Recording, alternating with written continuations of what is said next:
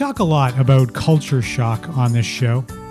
What it's like when a Canadian lands abroad, what scares them and unsettles them, and what makes them yearn for the familiar. What we don't often talk about is reverse culture shock. According to Dean Foster, the founder and president of DFA Intercultural Global Solutions, reverse culture shock is experienced when returning to a place that one expects to be home, but actually is no longer. It is far more subtle and therefore more difficult to manage than outbound shock precisely because it is unexpected and unanticipated. Now, I'm quoting here from an article on expatica.com that was published on July 31st, 2020. The article also says that reverse culture shock is when you feel like you're wearing contact lenses in the wrong eyes. Everything looks almost right. It's definitely a first world problem, and an interesting one that I'm excited to explore. So join me as we pick up where we left off with a guest we spoke with over 4 years ago about her experience living in North Africa on Canadians Away.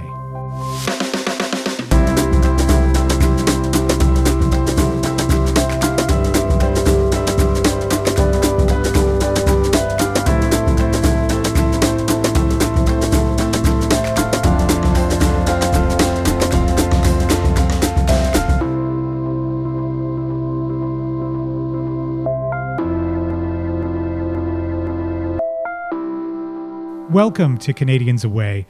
I'm your host, Adam Rosenhart, based out of Edmonton, Alberta, Canada. When I first spoke with Emily Mattingsley, she was only 10 months into her experience living in Morocco. She'd moved to Mohammedia to teach English, learn Arabic, and surf whenever she could. Now, she's back home in Edmonton after a lengthy span of time abroad. I ended up staying for 4 years. Was that more than what you had planned?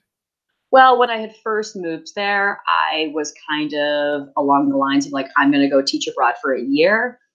But even at that time, I remember hoping that something more could come of the experience. I remember hoping that it could, in some ways, change the path of my life. And I was hoping that I wouldn't just be back in Edmonton, back to my previous life the year before. I mean, that's probably like the depth of it that 10 months in, I maybe knew within myself, but hadn't really acknowledged that I was hoping to change my path. Yeah. And it sounds like that didn't exactly happen. It actually did. Okay. It actually very, very much did. It very much did. That's exactly how I would describe that experience. Was life-changing and yeah. Mm-hmm. Okay. Was it, so you were there, you wound up there for 4 years. Mm-hmm. What was it like spending like almost half of a decade in a country that wasn't Canada, that was different? I mean, you seemed pretty comfortable the first time we talked. I was comfortable very early on, and that comfort remained, and I did feel very integrated into the culture and in that country. I continued to learn Arabic at like a pretty impressive pace to many Moroccans, like not to myself, like I'm not going to give myself too much credit for it, but like I was able to function without limit in like the ways I needed in life in Morocco in Arabic. And I had my French obviously to really help me out in a country that was a former French colony. But then, yeah, just on many levels, shopping, eating, living, interacting with locals, it all became very second nature. And whenever my friends would come to visit is when I would notice how integrated I was. Yeah, and I imagine they did too, right? Like they were probably pretty impressed with how you were able to get by speaking the language.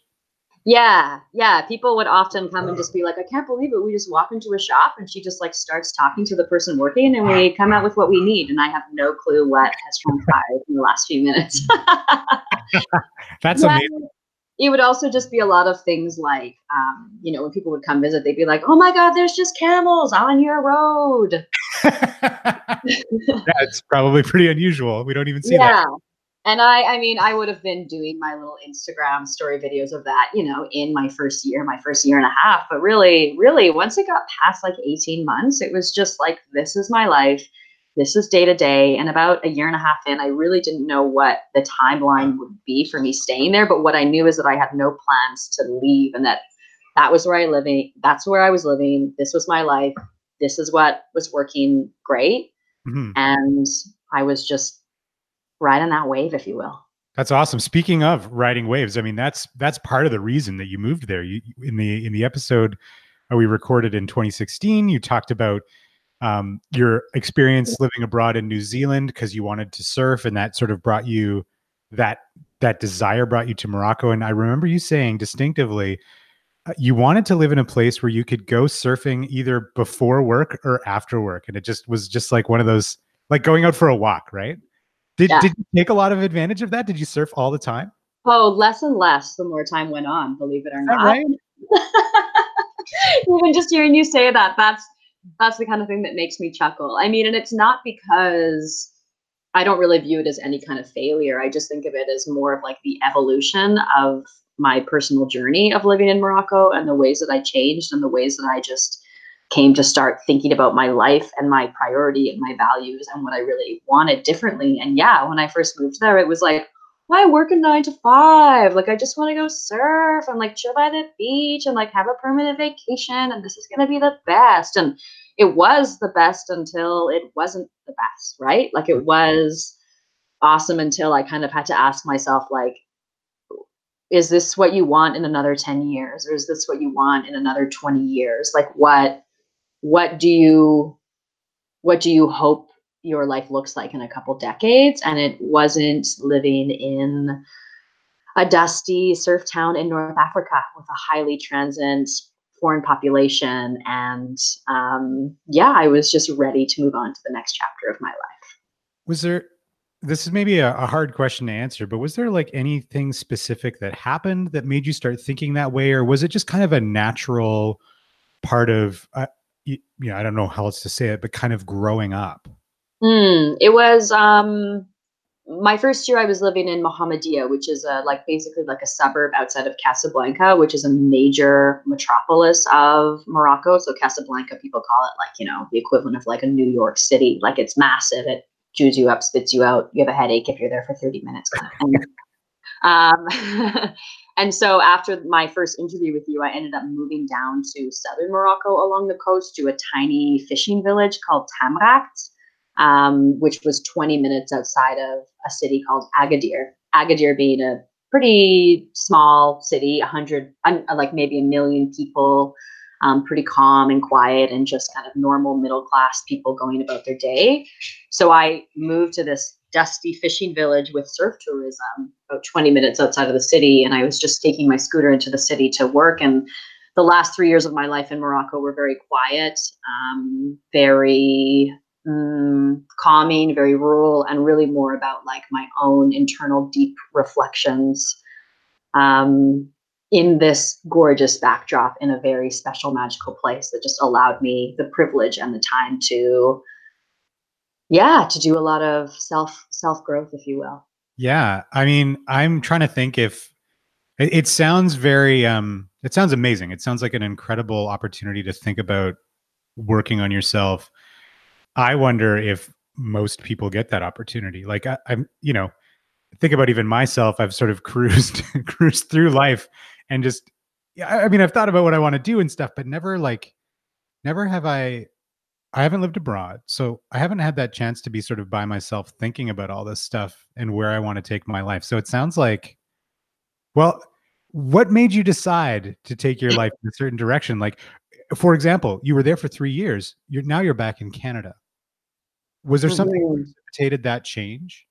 Yeah, it was a few things. So even if we think back about the interview that you and I did together, I remember talking very, very positively about my apartment and my living situation and my awesome landlords. And I remember being like, yeah, I live in this like super cute little guest house down by the beach. And I exchange English lessons for the family who owns it. So they give me a cheap rate, and they've really taken me in, and they're really awesome to me. And I don't know how long after our interview, it honestly might have been a few weeks afterwards, the tables turned a little bit and they started asking for more money. And there ended up being some drama. And they were kind of like spying on me a little bit. And I won't really get into too much of the details there because it's not necessary. But essentially, the whole thing ended in an altercation where I had to like move out in the middle of the night. Oh my God. Yeah, and it was very traumatic. And I ended up moving in with a coworker. This was a few weeks before I was coming back to Edmonton for a visit, and kind of some other personal relationships with some people were kind of coming to a head, if you will. And so I really stopped and looked at my life and looked at the reality of where I was and what I was doing, and kind of had to ask myself what kind of decisions I was making that was leading me to these not very um, positive experiences. Hmm. And a lot of people were, when I came back, they kind of saw me in the midst of this really difficult time that I had just gone through. And a lot of people were quite surprised that I was getting on a plane and going back. But Yeah. I knew the story wasn't done. I knew it had only just begun. Like, I knew that this was just chapter one and it was time to go back and do the next part. And so, yeah, I was really back in Morocco, just really taking advantage of the time and the space to get in touch with myself. And when I was living in southern Morocco in Tamrat, with it being a large surf tourism there, there's a large trend in surf tourism right now of these surf yoga packages. And Mm. I have been an experienced yoga practitioner of about over 10 years at this point in time. And people were asking me to teach yoga because they were like, "Hey, you live in the area. Can you like teach a yoga for my guests for this package?" And I kept saying, "Well, I'm actually not a yoga teacher." And they were like, "You're not?" But you're so good And at it. totally. They were like, "Oh, you got the vibe going on. Like, are you sure you can just pretend you're a yoga teacher?" And so it inspired me to take a summer off and to head over to India. And I did my yoga teacher training while I was in India for 2 months. And I found myself lost in the Himalayas, meditating with some Buddhist monks for a while, and I shaved my head. And yeah, and then I went back to Morocco and reduced the amount of time that I was teaching English as a second language, and I started working as a yoga teacher. And yeah, I thought That that answered the question. I that wanted a bit of that's amazing. No, I love that. a I mean, to me, like that takes courage, because when we spoke at first, your career had been teaching abroad, or teaching anyway, and it for you, the way that I was listening, or what I was hearing you say in that episode, is like that job allowed you to move around and to live in different places, and that seemed to be one of the key reasons you wanted to teach. But you sort of found this other thing, and like, sure, you could teach yoga and surf in Morocco, but this is also something you could probably bring with you anywhere in the world as well, I assume. Mhm. Yeah. Yeah, yeah, definitely. And it is also funny hearing you say that. Yeah, my earlier motivation was really like getting on trains on the weekend and going to explore. And I was flying up to Europe a lot.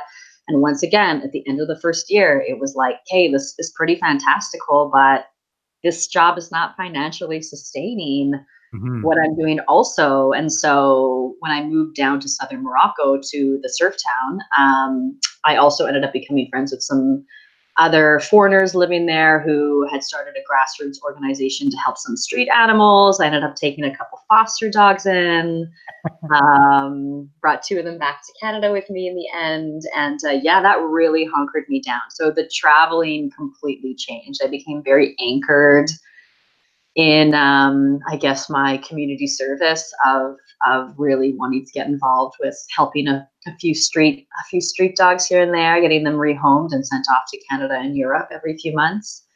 And yeah, it just my priorities changed, my values changed. I decided to really hunker down and actually stop chasing whatever I was hoping was waiting for me on the end of every plane. It's funny you'd put it that way. Do you know what you were chasing?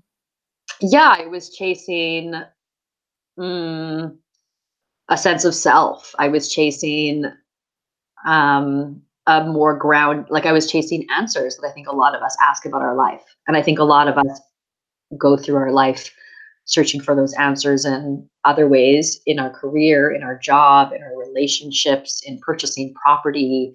And I don't think those are any, less important ways to answer those questions. And for me, I asked by traveling, and yeah, eventually came to the answer that I'm going to be with me no matter where I go. That's lovely. That's lovely. I love that. Yeah. So Hmm. it sounds like you are less bright-eyed and bushy-tailed than when we spoke. You, which is that's good. I think that's a good thing. Um, you've you I just feel confidence from you. That's so sweet of you to say. Thanks. You seem to be happy with where you're at. Is Hmm. that fair to say? Yeah, definitely. And I think that that was part of a move of moving back to Edmonton, was that I just was like, I'm ready to just go live in the place that I was born and raised. Yeah. As simple as that might sound to other people, it was just like I was just ready to be like, this is where I'm from, this is where my family is, this is where my roots are, and I'm ready to go back and contribute to that community with everything that I've learned Mhm. on my various adventures. So that doesn't sound like it was a hard decision. It sounds like it was kind of a natural decision.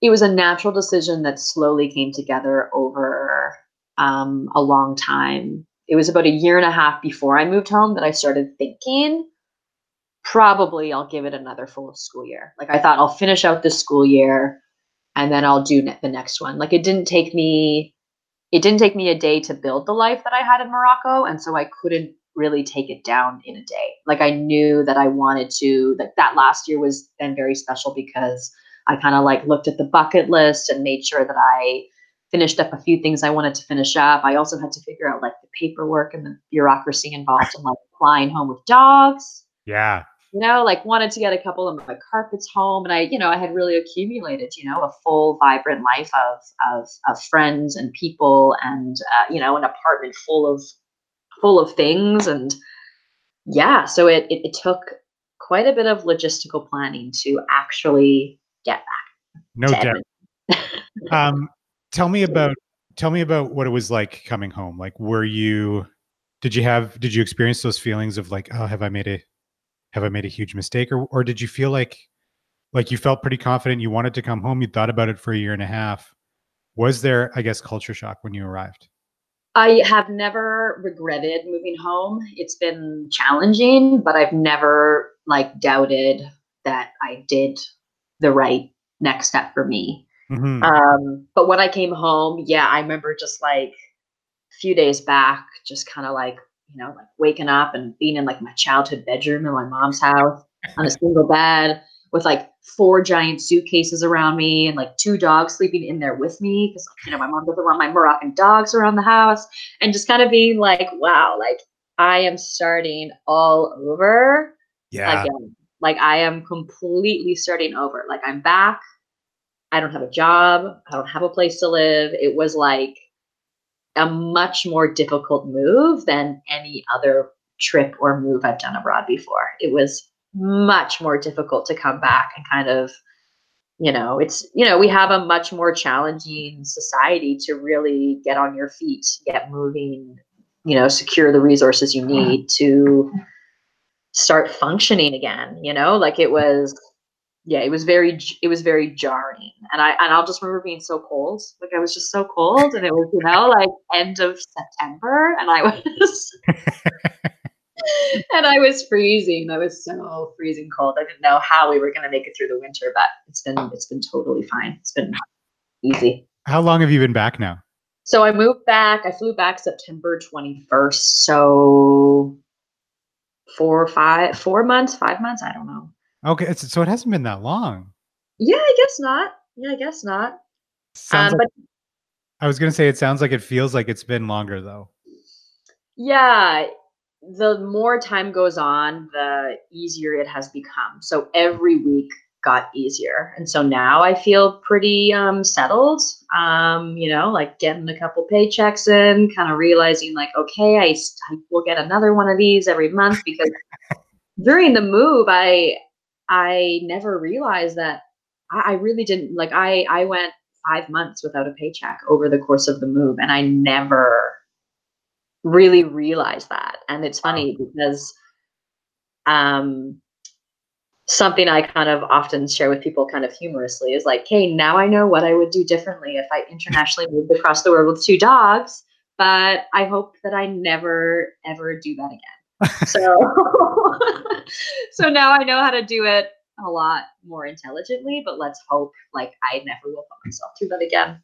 Yeah. But Well, to be honest with you, Adam, the most jarring part of moving home was just how busy everybody is. If I can be honest, I moved back, and that was the number one biggest piece of culture shock for me, was just like reaching out to friends and people loving you and people caring about you and people being glad you're home, and it just being like, yeah, so glad you're back. What about like the following Thursday for lunch?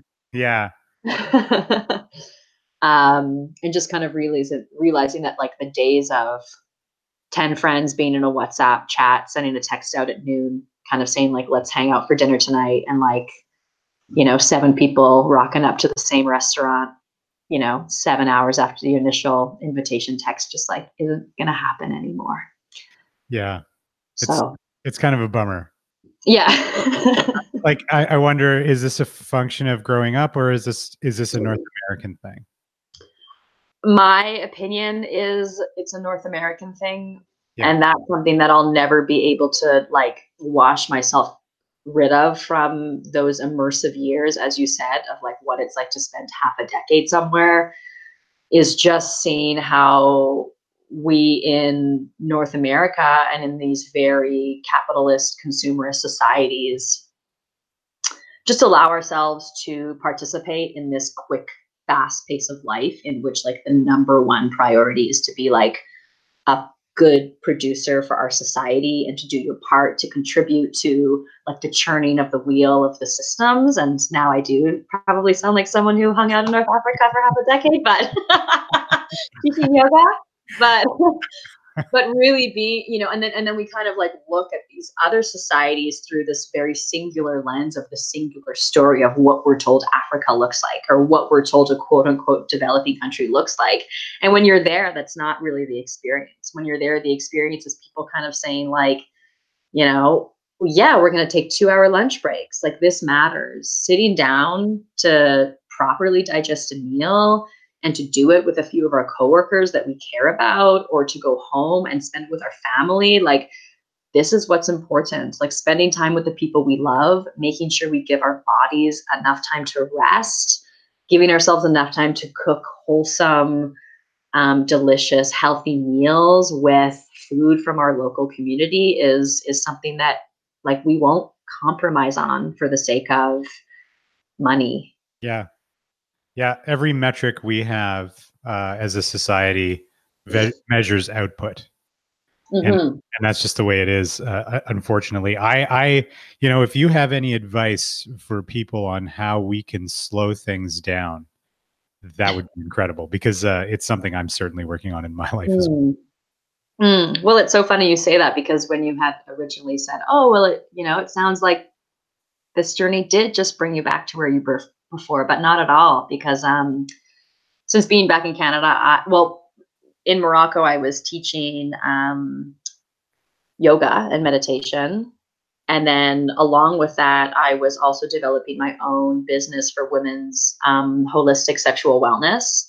And that's something that now that I'm back in Canada, I'm taking very seriously and I'm really allowing myself to commit to. And that was also a part of moving back to Canada, is I had started this wonderful new journey as a spiritual entrepreneur in Morocco, and I'm incredibly grateful for like the safe, supportive, small community that I had there that allowed me to start experimenting and trying that stuff out. But inevitably, I felt like I was outgrowing it, and it was time to move back to North America, where people really want to hear this message and people really want tools for their day-to-day life so that they can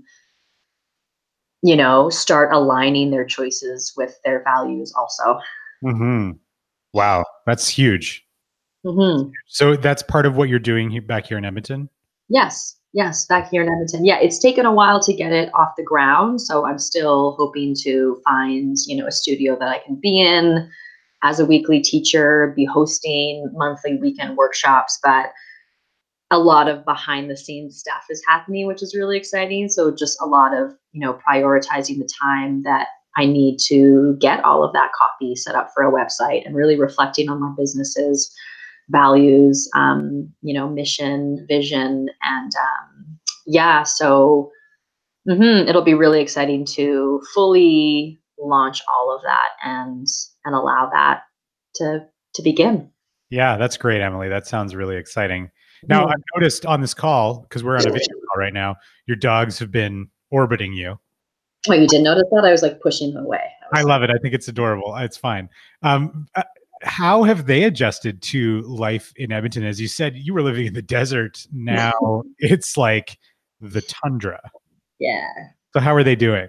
You know what? They're fine. They love the snow. They love Yeah, it. They're fine. I mean, I think anyone who's a dog owner can understand that, like, it's usually the owners that need the training, right? Like, it's not the dog. totally. And so the dogs have been fine, like, popped into a pet shop, got them some little fleece jackets and a little fleece booty, and they've totally been okay. One of my dogs, Gigi, is belongs to me, and she's like a healthy, robust creature who was a healthy, robust street dog. So she's loving the snow, prancing around. And then my other dog, Finn, was actually a foster dog that I took in for the organization. Um, long before I moved back, about a year before I moved back. And she was my fourth foster dog. We thought it would be like a simple 3 months of healing, get her off to Europe because she was sick. But it ended up that she had a very complicated autoimmune disease, and we were unable to get her the medicine or the medical guidance that we needed for her in Morocco. So when it came time to move to Canada, I was like, I still have this foster dog. Deshi's coming with me. And being in Edmonton, I found an incredible vet, the Holistic Veterinarian Clinic on White Avenue. They've actually been doing free veterinary work for Finn, which is incredible. I wrote them a letter about the situation and what the deal was, and they were just super thrilled to, do a good deed and help this wonderful, pleasant dog just get back to a full coat of fur and back to a healthy life. So hopefully she'll be healthy in another 3 6 months, and then I'm planning to rehome her when Oh she's wow. healthy. Yeah, You'll have one, at least one. yeah, and then I'll go back to visit Morocco, and I'll grab a few more lucky ones to the beach and do it all over again. Sounds great. Do you have advice for people coming back to Canada from an expat experience? Is there anything that you've learned for yourself that you think Hmm. is helpful to others? Um, just to know that you will have changed and your friends will have changed. And I think it's really important just to allow everything that's different to be different. Mhm. And um, just knowing that you're not you're not moving back to the life you had before. You're moving back to a place where some things will be the same, but just be prepared to start over again. Yeah. You're not really returning to anything. You really are beginning again. Are you happy? Yeah, very. Are you? I am. No, it's an honest question because, like 4 years Mhm, away, the experiences you had, very emotional. I mhm, imagine, some people who believe they will travel forever, not saying that you're one of those people, but I've talked to a lot of those people that maybe coming home for some of those people might feel like a defeat mhm, or something, you know? mhm, I guess I was just asking because, like, it just your experiences sound incredible and the path you're on sounds amazing and right for you. mhm. Thanks. So I just Thank wanted you. I just wanted to make sure you're good. Yeah, I'm very happy, and I have also met those people who, have had kind of this dream of this nomadic, never-ending lifestyle, and have also felt defeated at the end that it didn't really work out the way they wanted to. And yeah, that was a wake-up call for me, kind of hearing those experiences and seeing those people, and Yeah, for me, moving home definitely doesn't feel like a defeat. It feels like the next chapter of my life. And actually, a funny thing is that now people, I often receive kind of these like projections of people being like, whoa, you had these experiences, or you've been to all these places, or all these continents. I've had all these wild kind of life changing things happen that we all dream of. And it's funny when like you don't really identify with that version of yourself anymore. Like you really look back and see that version of yourself of someone who was quite lost and searching and seeking and wanting to make changes. And so it is quite funny when people kind of have this fantastical social media version of what the experience was actually like, when you're like, no, I was digging in the dirt and like asking the big questions and yeah. So, social media is just a complete exaggeration of our lives in whatever way we want it to be. So yeah, it's weird how we sort of take it for granted though. Like I know the stuff that I put on there isn't my day to day. Yeah. But when I see other people's lives, I'm just like, wow, that person is killing it. It's amazing. But there's a lot more to the story, isn't there? For sure. And even like, along my own mindfulness journey, whenever I look back at certain pictures or remember certain memories or tell certain stories, instead of, hearing the story or seeing the picture, I always try to think how did that moment like feel? Like how did that feel for you? And then that usually reveals the truth of what was actually going on in that experience. And that's the end of Season 2, Episode 7 of Canadians Away. Thanks so much to Emily Mattingsley for sharing her experiences and insights with me. Canadians Away is hosted by me, Adam Rosenhart, and produced by Julie Elford. Information for today's intro came from the article Reverse Culture Shock, What, When, and How to Cope on expatica.com. You can check out the link in the show description.